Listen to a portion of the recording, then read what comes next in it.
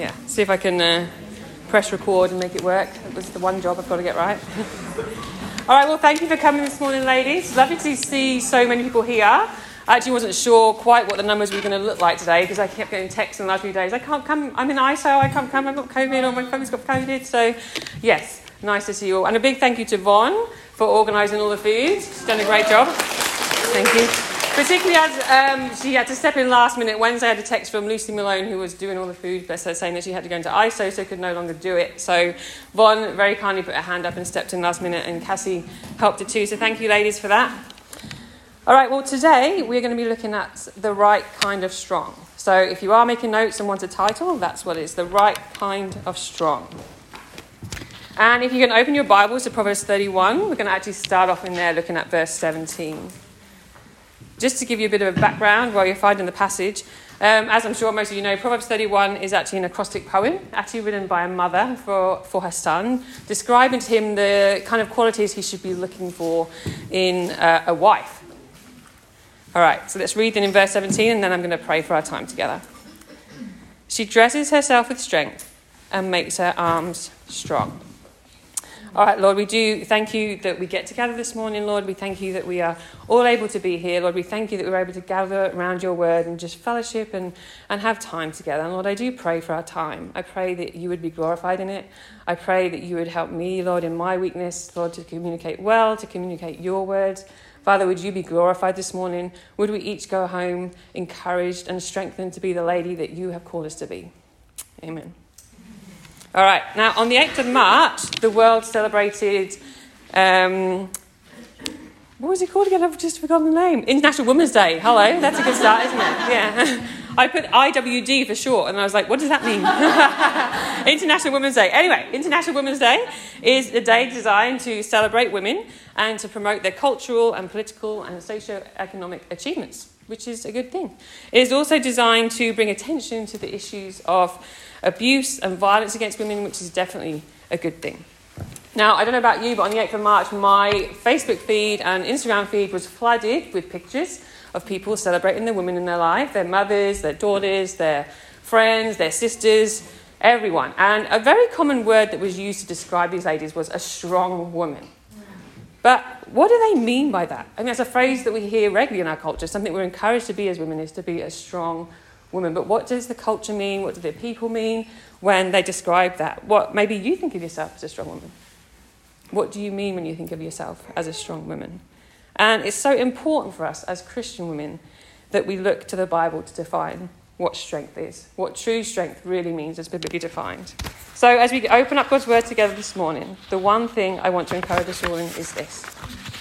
A strong woman is a woman who knows she is weak and knows it is only through humbling herself and depending on God that she will become truly strong. To be strong as biblically defined, not as the world said, is actually to know that we are weak. That's what the right kind of strong looks like. A strong woman is a woman who knows she is weak, knows it is only through humbling herself and depending on God that she will become truly strong. Now, before we continue, there are two books that have really been helpful for me as I've studied this topic, and I just wanted to recommend them to you this morning and acknowledge them. That is The Right Kind of Strong by Mary Cassian and Woman and God by Kathleen Nielsen. So 3 points that we're going to be looking at this morning are, number 1, the part we play as women. Number 2, the right kind of strong in womanhood. And number 3, how we display the right kind of strong.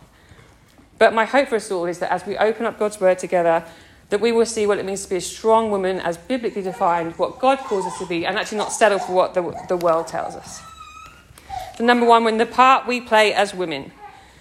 Before we look at what it means to be the right kind of strong, we actually have to look at what has God designed for us to be as women. God is our creator. We need to look to him. How did he design us? What was his plan as he designed and created women? And to do that, we need to go back to the beginning. We need to look back at Genesis 1, verses 26 to 27. We're actually going to be dotting around the Bible a little bit today, so don't feel like you've got to look up every verse. I will be reading them. So Genesis 1, 26 to 27 says, "Then God said, 'Let us make mankind in our image, in our likeness, so that they may rule over the fish in the sea and the birds in the sky, over the livestock and all the wild animals, and over all the creatures that move along the ground.' So God created mankind in his own image. In the image of God, he created them. Male and female, he created them. The land, the seas, the sky, the animals, the birds, they were already created. They're already done. And here we see in verse 26 that God is coming to the pinnacle of his creation, the crown, the thing that he values the most, which is creating mankind. And the unmistakable point that we see from this passage is that men and women are completely equal in value, dignity, and ability to reflect the character of God as image bearers. Men and women are completely equal in value, dignity, and the ability to reflect God as image bearers. You know, when you think about humanity, there are so many things about us, so many amazing things the way God has designed us that he could have actually referred to in this passage.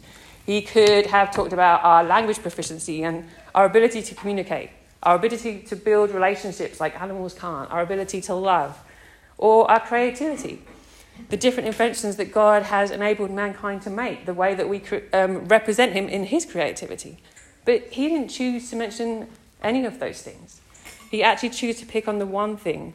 The only thing he comments on is that we created male and female.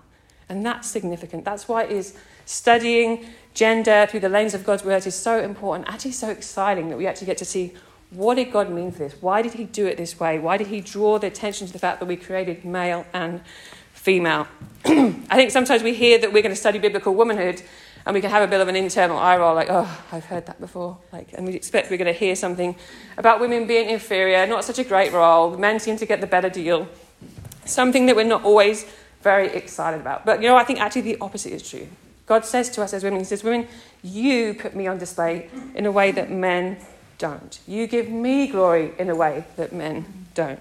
God needs both men and women to play the part that God has called them to play in order to reflect his image to the world around us.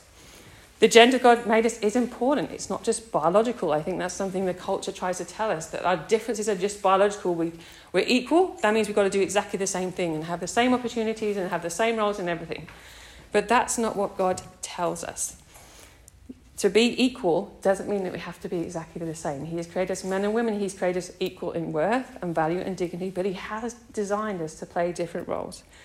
Following on from Genesis 1, then, where we saw the major creation account, we arrive in Genesis 2, and we remember that what God's response to everything in Genesis 1, everything he made, he responded, well, it was good. It was good. It was very good. That was the pattern that we saw. So then we come to see his response in Genesis 2 stands out to us. He says, after creating man, he said, the Lord God said, it is not good that man should be alone. I will make a helper fit for him. The statement there, it's not good for man to be alone, I think can often be thought of in relating to marriage. And whilst obviously it is relating to marriage, it's not purely narrowed in on marriage. Actually, the term it's not good for man to be alone is broader than that. Otherwise, God would have made it that everyone gets married. Why would the Apostle Paul, who was a single man himself, say that he wished everyone was single like he was? But if you have to get married, then get married. He seemed single as a good thing. Singleness is a good thing. He wouldn't have described singleness as a gift if everyone was supposed to be married. It's also interesting to note here that the fact that it wasn't good for man to be alone wasn't a surprise to God. It wasn't like he made man and was like, that's just not quite right. There's something wrong. I'm not quite sure what it is. Can't put my finger in it, but there's something not quite right. He's all-knowing. He knew from the beginning that he was going to create man and woman. So why did he do it that way? Why did he create man, then say it's not good? Why didn't he just create man and woman together from the start? Well, we don't know all the answers to that question. There definitely seems to be something in it in terms of signifying created order, that men are called to lead, that created first, that in regards to male and female leadership in the church and home in the New Testament, they refer back to created order. And I think that sometimes when people say, when they talk about male leadership in the home or in church, that's just cultural. It's not relevant to us these days. Well, you can't really argue that because actually, where Scripture talks about it, actually argues back to created order. It's not arguing from culture, it's arguing back to created order. But even then, from following on from this announcement, where God says it's not man to be alone, not good for man to be alone, God then didn't jump straight into making woman. He actually continued on with the animals naming ceremony. So he brings all the animals along for Adam to see if he can find a helper. And he, again, said a helper could not be found. But again, God would have known that. So why did he do that? Why did he not just provide the woman? There you are. Everyone's happy. Everything's well.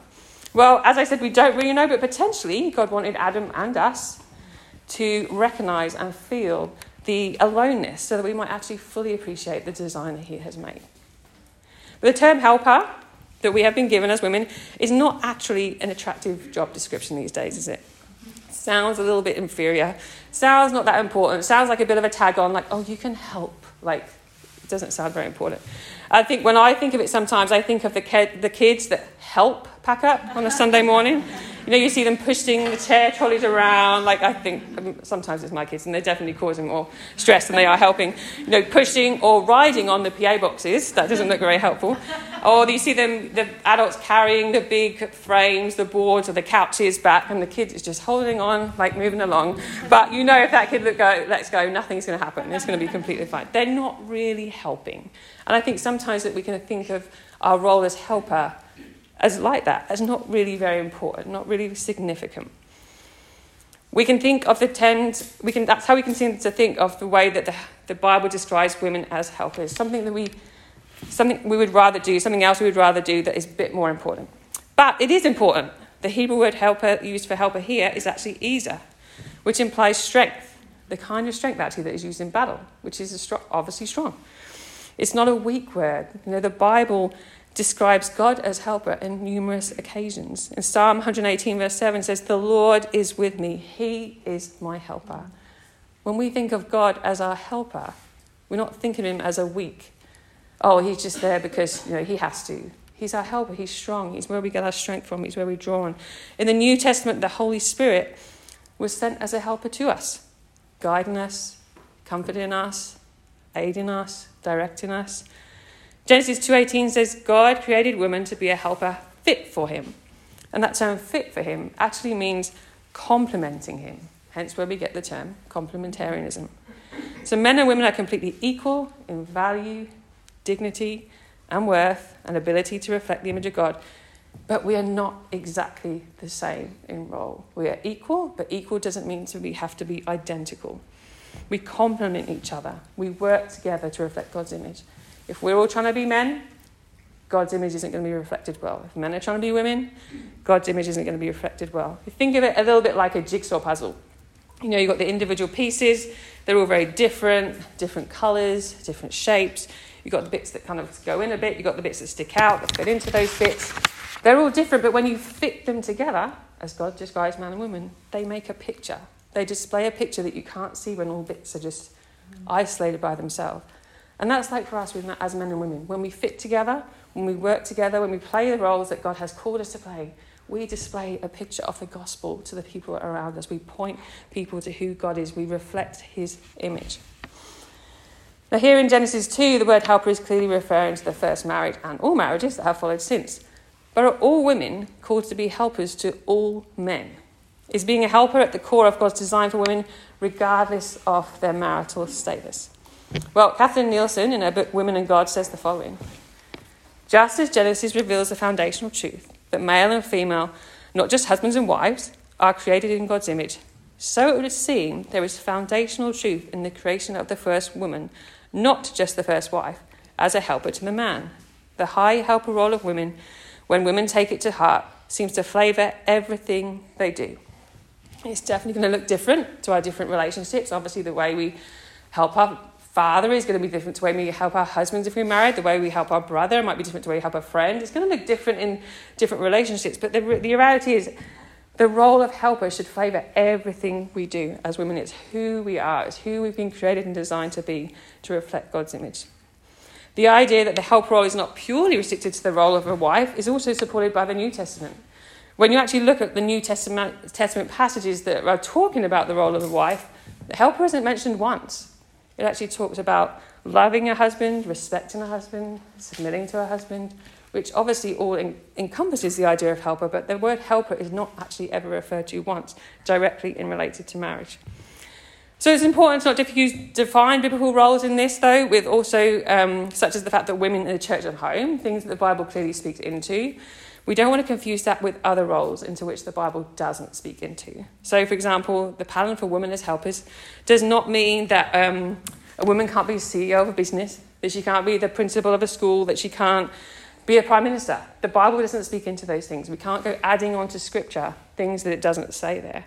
Likewise, for church leadership, the Bible does talk about pastors, the office of overseer being reserved for men. It does talk about women not to preach or teach or have authority in that way on a Sunday morning. But that doesn't mean that women can't use their gifts to lead and serve God in other areas in the church. It's very important that we stand on Scripture and that we don't take things away from Scripture, but it's also very important that we don't add to Scripture and say things that it doesn't say. It's also important to guard against gender stereotypes.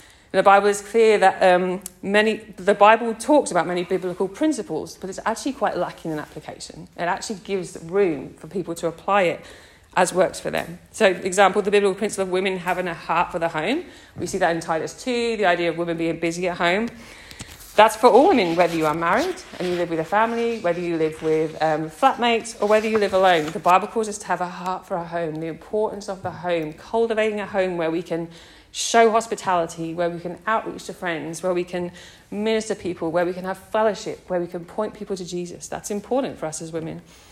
The biblical principle of men leading the home, if they are married, providing for the family, is definitely there. However, if you are married, it doesn't talk about who should be doing the laundry, who should be doing the cooking, who should be managing the accounts. Definitely leaves room for people to use their gifts and abilities differently that God has given them. So as much as we want to stand on Scripture, we don't want to add to Scripture. And we don't want to just give in to those stereotypes that I think the culture can read onto those. Now, the idea of biblical womanhood and the role of women as helpers is completely going against what the culture would teach. In fact, it's not going to be very popular. It's not going to be a thing that people champion. Even within the church, it's not always very popular. But, it's so important that we know and appreciate the design that God has given us. He is our creator. He's the one that gets to define us. He's the one that made us.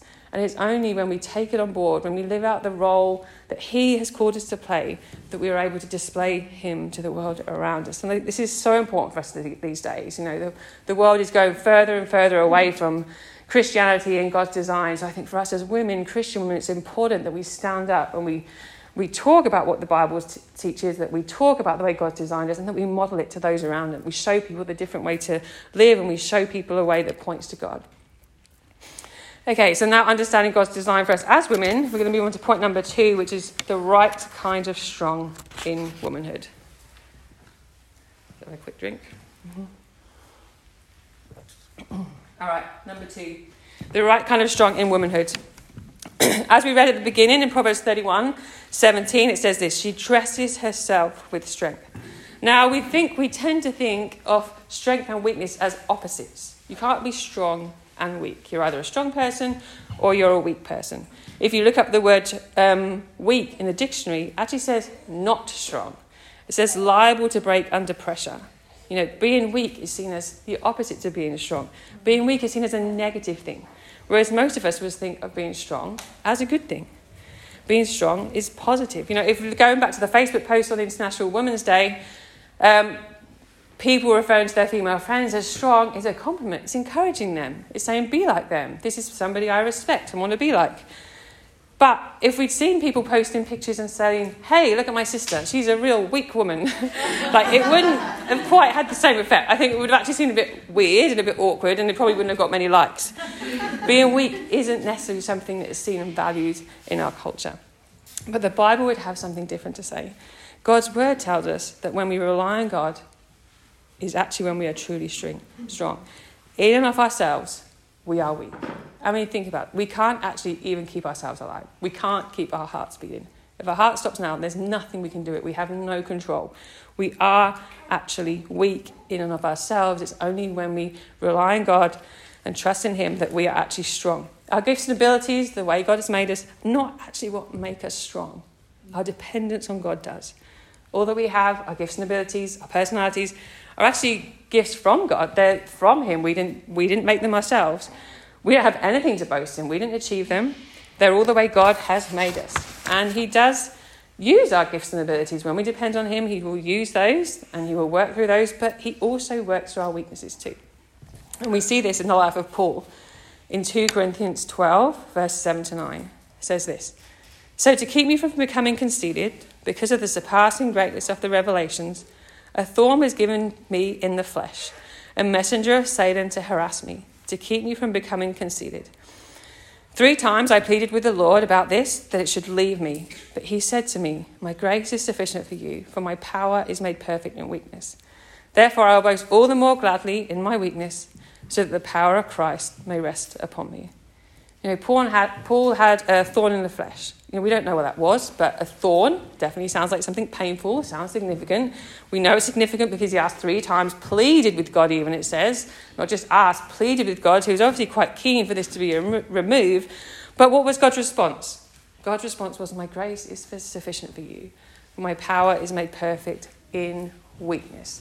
And then how did Paul respond to that? Well, Paul responded by boasting in his weakness. And why did he boast in his weakness? Verse 9 says, he says, "So that the power of Christ may rest upon me." He's boasting in his weakness, relying on God's strength, so that the power of Christ could rest upon him. Now, what is the power of Christ? The power of Christ that we have when we trust in God, when we rely on him, when we get our strength from him, it's actually the same power that God used to raise Jesus from the dead. Now, that's pretty strong, I think, isn't it? When you think about it. That's amazing. The same power that God used to raise Jesus from the dead, we have available to us when we put our trust in him and when we rely on him for our strength. And we see this from Ephesians 1. In Ephesians 1, Paul is giving thanks for the church in Ephesus, and he's praying that they may have their eyes of their hearts enlightened, so that, he writes in verse 19 to 20, "that you may know what is the hope to which he has called you, what are the riches of his glorious inheritance in the saints, and what is the immeasurable greatness of his power towards us who believe, according to the working of his great might that he worked in Christ when he raised him from the dead and seated him at the right hand in the heavenly places." Think about that. His power towards us who believe, who have put our faith and trust in him, is the same power that God used to raise Jesus from the dead and seat him at his right hand. We will become stronger and stronger the more we, like Paul, recognize our weakness, boast in them, lean on God, and press into him. That is how we will become truly strong. That is when the power of Christ rests upon us, is when we recognize in and of ourselves that we are weak, that we have nothing, that we boast in him and then we lean on him and not our own strengths and abilities. Why? Because when we are weak, then we are strong. And weakness isn't a bad thing. Weakness isn't something that we should be embarrassed about. Weakness isn't something we should try and hide. Weakness is, like Paul says, something that we should boast in. And writer and speaker Nancy DeMoss Borgmuth says this: "Anything that makes me need God is a blessing." So anything that reminds us of our weaknesses, that reminds us that we need God, is actually a blessing. Now, we're not saying in this that we shouldn't pray and ask God to remove these thorns in the flesh, that we should to relieve our suffering. That's not what Paul's saying. But last Sunday I was just praying with somebody in the church that has had significant sufferings for a prolonged period of time. We're praying with Dave that God would remove this from her, that he would help her. It's not wrong to pray that God would remove thorns in the flesh and remove suffering. We're told to cast our cares and our anxieties on him. We're told to come to him when we're weary and heavy laden, and that he would give us rest. It's definitely not wrong to ask God to remove these things. But what is important is to recognise that God is at work in our weaknesses. That in our suffering, when we are weak, his power rests upon us. That we have his strength. And that's so different from what the world says, isn't it? The world teaches us to be strong, to be independent. You do you. You don't rely on anyone else. You don't need anybody else. And I think often that can be what we tend to think about as Christians too. We can take on the lies of the world and start to think some of those things. That start to think that being weak isn't a good thing. Start to think that being strong in our own abilities and gifts is what we need to be. And in her book, The Right Kind of Strong, Mary Cassian writes this. She says, "All too often, women think that being strong means foregoing their femininity and denying the most integral and beautiful aspects of who they are as women. Sadly, a woman who thinks she's strong may just be headstrong. A woman who thinks she's brave may just be rash. A woman who thinks she's bold may just be aggressive. A woman who thinks she's confident may just be arrogant. A woman who thinks she's independent may just be standoffish. A woman who thinks she is smart may just be foolish. When I first read that was definitely an ouch moment for me. Like, I was like, so good, but yes, definitely I have been that woman. I have been that woman that is headstrong. I have been that woman that is aggressive. I have been that woman that is arrogant and that is too quick to express my own opinion. But, those things, being aggressive, being arrogant, when I just say what I think, that doesn't make us strong, not as biblically defined. What makes us strong as women is what God's word tells us, is that when we are weak, that we are strong. When we depend on him, we are strong. So as we have seen, a strong woman is a woman who knows she is weak and knows it is only through humbling herself and depending on God that she'll become truly strong. Now then that we have looked at God's design for us as women and that we have seen what strength looks like for us in womanhood as biblically defined, we're going to move on to our final point. Then point number 3 is how we display the right kind of strong. Now it starts by putting our faith in Jesus as our Lord and Saviour. When we do that, when we accept him, when we take him as our Lord and Saviour, we are filled with his strength. We are given the gift of the Holy Spirit and made strong in him. It's a gift. There's nothing that we did to earn that. It's all of him. But as we read in Proverbs 31:17, does say she dresses herself with strength and makes her arms strong. So whilst the Holy Spirit does make us strong and it is his work, the metaphors used to dress ourselves with strength and make our arms strong definitely imply that there's some kind of work on our part to do this. When we dress, we get dressed multiple times a day. Thankfully, everyone got dressed this morning. That could be awkward. But we dress, we put on our work clothes, we might put on gym clothes, we might come home and put on comfortable clothes, put on PJs, jackets, shoes. We are dressing ourselves multiple times a day.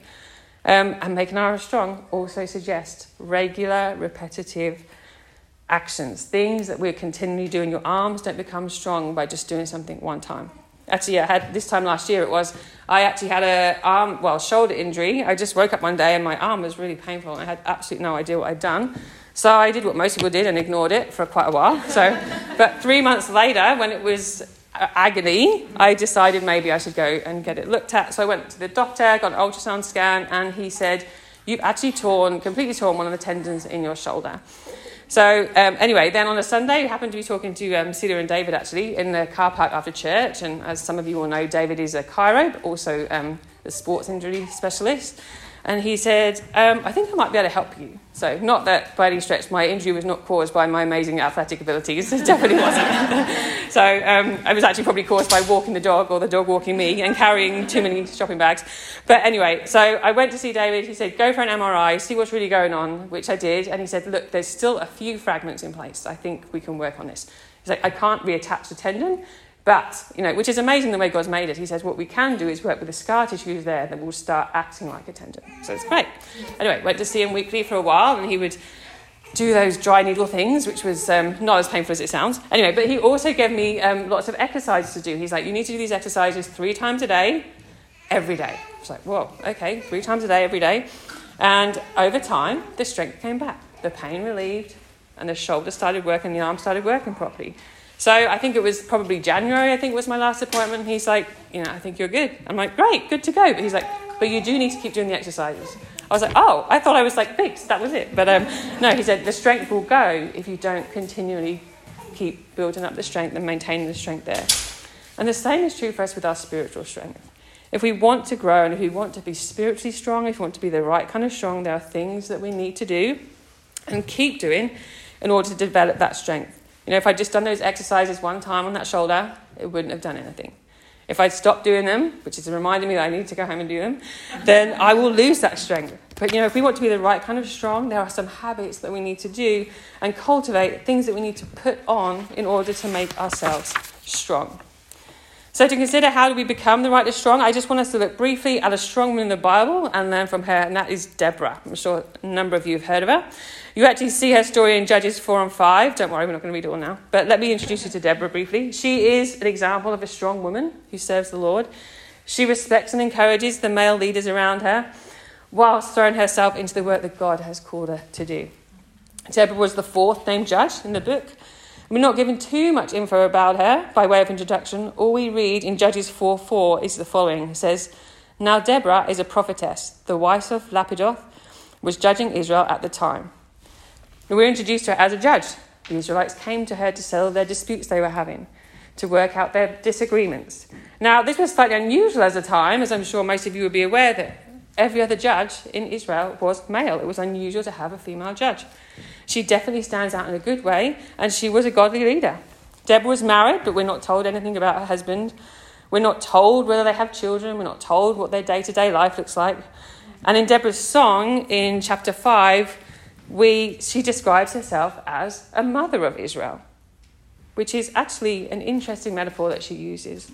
Kind of paints a picture for us. It highlights the kind of leader that she was to those around her, to God's family, mother of Israel. Israel was God's family.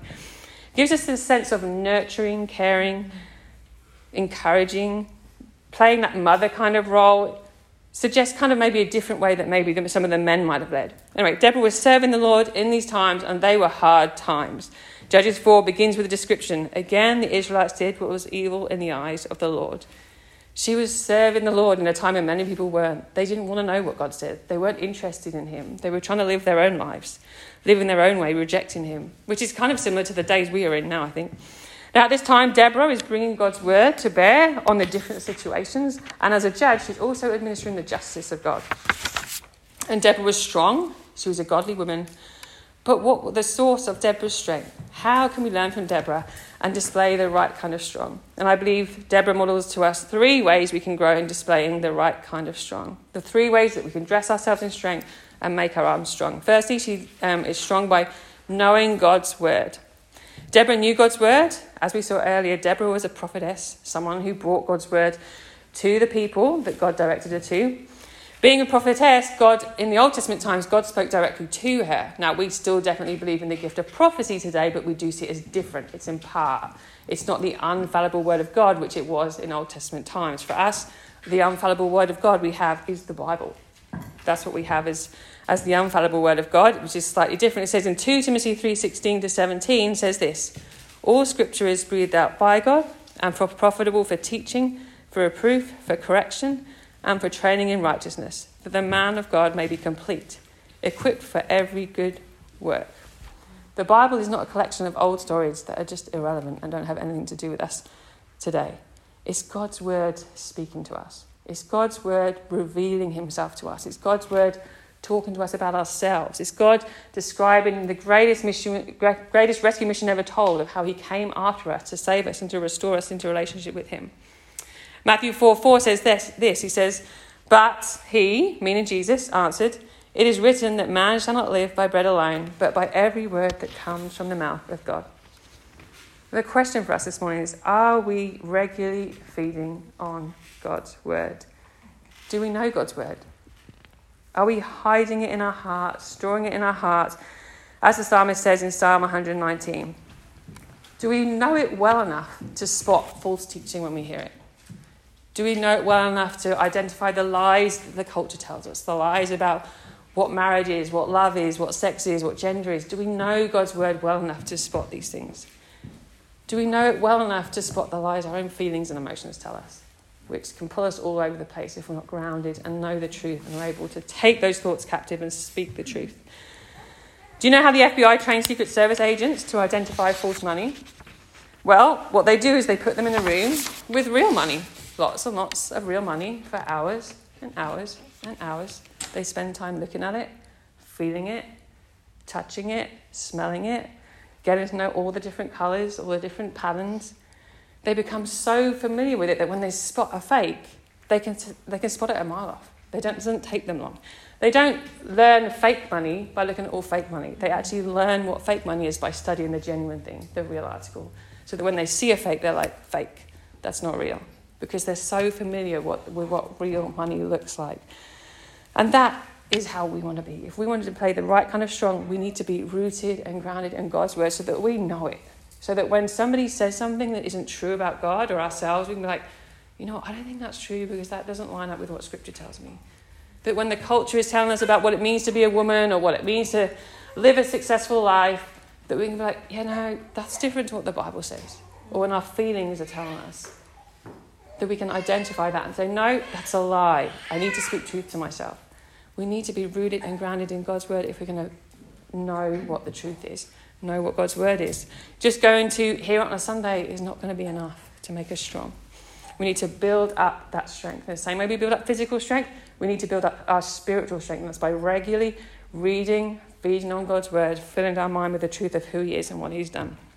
And this repetition goes on for days, weeks, months, years. You know all those godly old women that you see with grey hair that know their Bibles? They didn't become like that when they were 80. They have worked years and years and years to become that sort of woman, which is the sort of woman I want to be. I want to be the woman that knows God's word. And not only a woman who knows God's word to display the right kind of strong, we also see Deborah is the right kind of strong by speaking God's word. Deborah spoke God's word. We've seen that Deborah is a prophet, so meant she was bringing God's word to people that he commanded her to.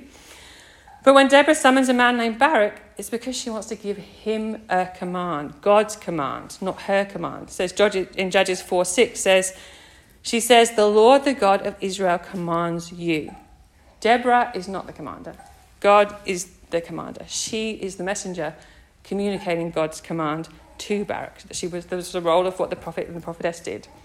Now, we are not prophets like Deborah, prophetesses, but we do have the Bible, which is God's word, and we are called to proclaim God's word to those around us.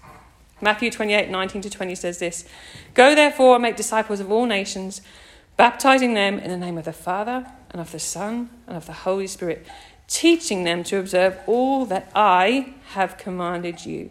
And behold, I am with you always to the ends of the age." You know, we are to proclaim God's word to the lost, to those people who don't know Jesus, to take the gospel to them. But we're also to proclaim God's word to the found, the people that we're doing life with, the people that we're in church with, pointing them to Jesus, pointing them to Jesus' commands. In Judges chapter 5, we hear Deborah's song, which is a song that she wrote, and she sings declaring the beauty of the story that God is writing, what he's doing, turning the eyes of those around her to the wonder of God and who he is, pointing people to God. Where do our words point people to? When we're talking to people, when we're giving counsel, when we're in our gospel community groups or growth groups, people are asking for counsel, are we immediately going to God's word, or are we going to what we think? When we're praying for someone, where are we pointing? Where are our words pointing people to? When we're seeking to encourage people, what are we seeking to encourage them with? Our words are not strong words. God's word is what is strong. So are we being like Deborah? Are we speaking God's word to those people around us? Not only did Deborah serve God well in difficult circumstances through faithfully knowing and speaking God's word, but she also served the Lord by encouraging male leadership. Deborah encouraged male leadership. In Deborah's song of praise to the Lord in chapter 5, we hear her praising God for the times when the male leaders around her do lead. Judges 5, chapter 2, which is a song, 5 verse 2 is a song, but I'm not going to sing it, don't worry. It says, when the princes, which she's referring to as the male leaders in Israel, take the lead, when the people willingly offer themselves, praise the Lord. She then continues to sing in verse 9, my heart is with Israel's princes, which were the male leaders. She recognised and was very grateful for the male leaders that God had put around her. From her seat, which the verse talks about as under the palm of Deborah, I quite like that, under the palm of Emma, could sound quite good, she summoned Barak, telling him that God had commanded him to gather the tribes of Zebulun and Naphtali to go to Mount Tabor into battle. And she tells him, she said, God will give the enemy into your hands. She's saying, get these tribes, go into battle, God is with you. He is going to give the enemy into your hands. And Barak responds with the following in Judges 4:8. If you will go with me, I will go. But if you will not go with me, I will not go.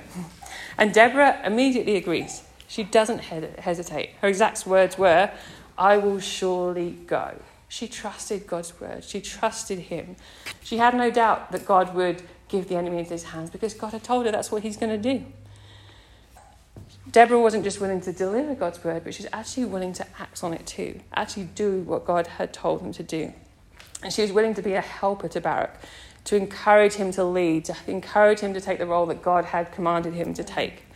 Now, Deborah could have given up on Barak and led the troops herself. She could be like, oh, ridiculous. I can't believe you won't do it. I'll just do it myself. Come on, move out of the way. She could have done that, but she didn't take over. She didn't take over from Barak. She didn't do the role that he was called to do. What she did was she used the gifts that God had given her. She used the strength that God had given her. And she reminded Barak. She reminded him of God's word. She cared about him. She exhorted him. She encouraged him to step up and lead as God had called him to. I will go with you, but I'm not doing it for you. She didn't take over, which may have been the easiest thing to do. I mean, she was a very gifted lady, is what we see from these chapters. But she knew what God had called her to, and she knew what God hadn't called her to. She knew the part that God had called her to play, and she knew then when she was going to be stepping into a position that wasn't hers. And she encouraged Barak. She encouraged the male leaders around her. She helped them, but she didn't take over and do their job for them. Are we as women then encouraging male leadership where God has called men to lead? At church, are we supporting and encouraging the male pastors that God has put in place? Are we praying for them and encouraging them? Are we thanking them for standing on God's truth of the word on this? Like, not having female pastors is not a popular thing these days within churches. Our church would actually be a lot bigger if we did. There's a number of people that have moved on because they would disagree with that. But are we thanking the pastoral team for standing on God's word, for not being willing to bend to popular opinion, but to stand in what they believe God is calling them to do? In the home, are we encouraging male leadership for young girls at home? Are you making your dad's job easy to lead you? Or are you making it hard? Are you quick to listen? Are you seeking their opinions, seeking their counsel, or are you pushing back? Is your dad having to force himself in on you? If we're married, do we have that disposition to follow, to submit to our husbands? Now, I'm sure most of you are aware, but submission doesn't mean we just have to, our husbands to jump when we say how high. Obviously, it's not quite like that. We have that disposition to follow, that disposition to recognise that God has put them in leadership over us as part of his care for us. Do we have that disposition to follow them? Are we leaning them? Or are we making it difficult for them? Are we being manipulative? Are we being proud? Are we just seeking to get our own way all the time? In conclusion, then, the final thing that we see in Deborah through her song of praise in chapter 5 is that when Barak and other leaders in Israel respond to Deborah's encouragement to lead, she doesn't take the glory for herself. She didn't focus on her part or the part that, or what she had done. She praised God and gave the glory to him. She recognised that it was God at work, that it wasn't her. She recognised that her strength, everything that she had, came from him. Now, if we are going to be like Deborah and be the right kind of strong, to be the women that God has created us and called us to be, we need to recognise this. We need to recognise that any gifts and abilities that we have that God has given us are from him. We need to recognise that in and of ourselves, we are weak. We can do nothing. It is only when we rely on him that we become truly strong. A strong woman is a woman who knows she is weak and knows it is only through humbling herself and depending on God that she will become truly strong. Let's just pray for our time together. Lord, we do thank you for your word. Lord, we thank you for the truth it speaks to us, Lord. We thank you for the light it is in the darkness of the culture and the world around us, Lord. And I do pray for us all as ladies in this room, Lord. I pray for us that, Lord, for those who are struggling, for those who are experiencing thorns in the flesh, for those who are experiencing suffering, Lord, would you be with them in it? We do ask that you would remove their suffering and their trials, but Lord, more importantly, we ask that you would help them to see you at work in it, Lord, that they would rely on you and know that in their weakness you are strong. Would you help us all, Lord, to depend more and more on you each day, to look to you, to know that in and of ourselves that we are weak, and look to you to make us strong. And would you help us strong in being and playing the role that you have called us to play? Amen. All right, just for the final 10 minutes or so, though, I just thought if we could just break down into groups and pray. I thought the best way of applying this message is actually by depending on God, praying to him, asking him, break into groups of about 4 or 5. If there is something that you're going through that you would like prayer for, please feel free to share that with people. Or let's just pray that God makes us strong and helps us to be the women he's called us to be for about the next 10 minutes. Then feel free to eat any food that's left. We'll be wrapping our time up by 10:30. And then we have to be out of here by 11. If you are able to hang around and help put things away, that'd be great. But if you're not, that's fine too. All right, thanks, ladies.